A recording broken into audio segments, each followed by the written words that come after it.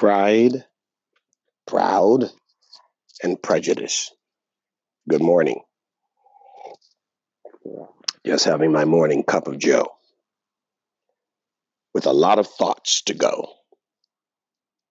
Today, Chicago inaugurated their first black female gay mayor. And boy, are they happy. Almost as happy as the Fox News town hall meeting with Peter Buttigieg, but I don't even know how to say the name and not interested. But you all know who that is. That is another gay mayor, only this is a white liberal male married to a white liberal man. So the definition of marriage is redefined.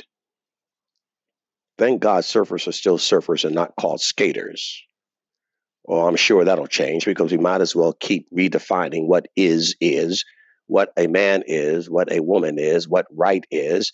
And the rest of you who mostly listen to this podcast probably don't give a damn anyway. You're too busy working out or surfing or skating or making money to really care that your country's going to hell. And you don't give any time to it. You like to play too much. That's what's wrong with this country. The men that built this country weren't so consumed with playtime. They were consumed with the right mind to make a change and make a difference. Yeah, gay mayor today. Go figure. Gay mayor. And aren't we proud every time someone gay is elected? Because after all, that's really the right way to be. That's how the species procreates. That's how families are built. With confusion. Identity is whatever you want. You identify as a horse or a rabbit or a raccoon. Your fathers and your mothers didn't train you to do anything but drink, screw, and have a sport. Not to mention get a lot of stuff, so make a lot of money. Hedonism, that is called. And now you, the children of these monstrosities, have grown up with no value to seek God or to hear from those that God brings into your life to focus you towards God. But you'll paddle in the water for 4 hours. You'll skate down the streets for 3 hours. You'll work overtime, undertime, in time, out of time, and don't need any time at all to make money. You'll invest everything you have to chase a woman, to drink a beer, to smoke a joint. My God. And don't forget Gay Pride Week in Long Beach, to run down the street and wave the flag that used to represent a covenant that God made with man that he would never flood the earth again under Noah. But that new rainbow coalition has been redefined, and the history revisionists have decided that the rainbow is no longer a sign of God's covenant with man. It's a sign of man sleeping with another man and a woman sleeping with another woman. Redefined it again. But we'll celebrate it after all.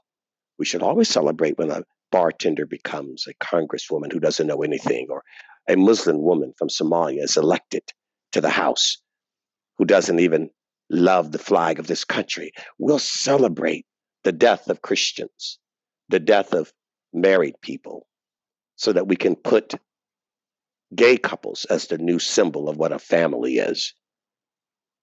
You people have gone crazy. No, I might sound upset, but I'm not. You see, I am convinced and persuaded that some of you are just born to be nuts. And if you're born to be nuts, the evolution of creation as God has designed it has just already considered you a dummy and will wash you out. Because all being said and done, what many of you have failed to see or realize, and that is righteousness and truth does not need a consensus or a majority. It will march on with or without you. It will win because it is right. So all of this other stuff, the feminism that you've been indoctrinated with, the lack of fathering because your fathers did not lead you down the path of God's teachings, and the women who juvenilize you to turn you into little boys and refuse to allow you to grow up, and you yourself who don't even have an idea and oblivious to where you should be, how you should think, and what you should pursue. Don't worry. There are others that are not like you, and those are the ones who will rule over you. You will be in the gene pool washed away because God cannot be trumped by man and his thinking. All of your politics, all of your feminism, all of your self-absorbed hedonism does not subjugate God to you. There is a God. He is Lord of all, King of all, knows all, and is in all. And we know how this war of culture ends.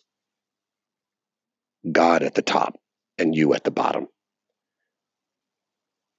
Oh, that brings me to another point. Have you been in and out lately? Have any of you noticed where Jesus' scripture is put underneath the cup, hidden along the rim? Wow. I talked to a guy that works at In and Out. He didn't even know that there was scripture underneath the cup until he was employed by In and Out. Had eaten there for years.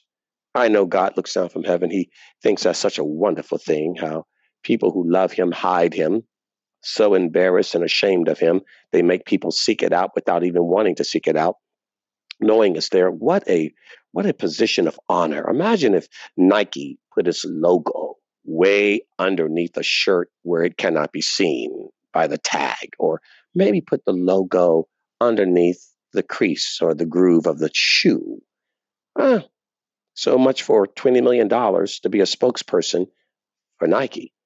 They put it all out there. Patagonia. What if Patagonia put its sign underneath where no one could see it, just the people who bought it? Interesting. We think we give God glory because we put a scripture and hide it. No place of honor. Trophies aren't put underneath a bushel, underneath a treasure chest, underneath a bedpost. They're put on the mantle. They're put on a shelf for everybody to see. But most of you have no compunction for desire for God, or a lot of you don't. I guess that would be most. But God doesn't need most. He needs a few good men that will rise up, stand up, and be up for him. Good day.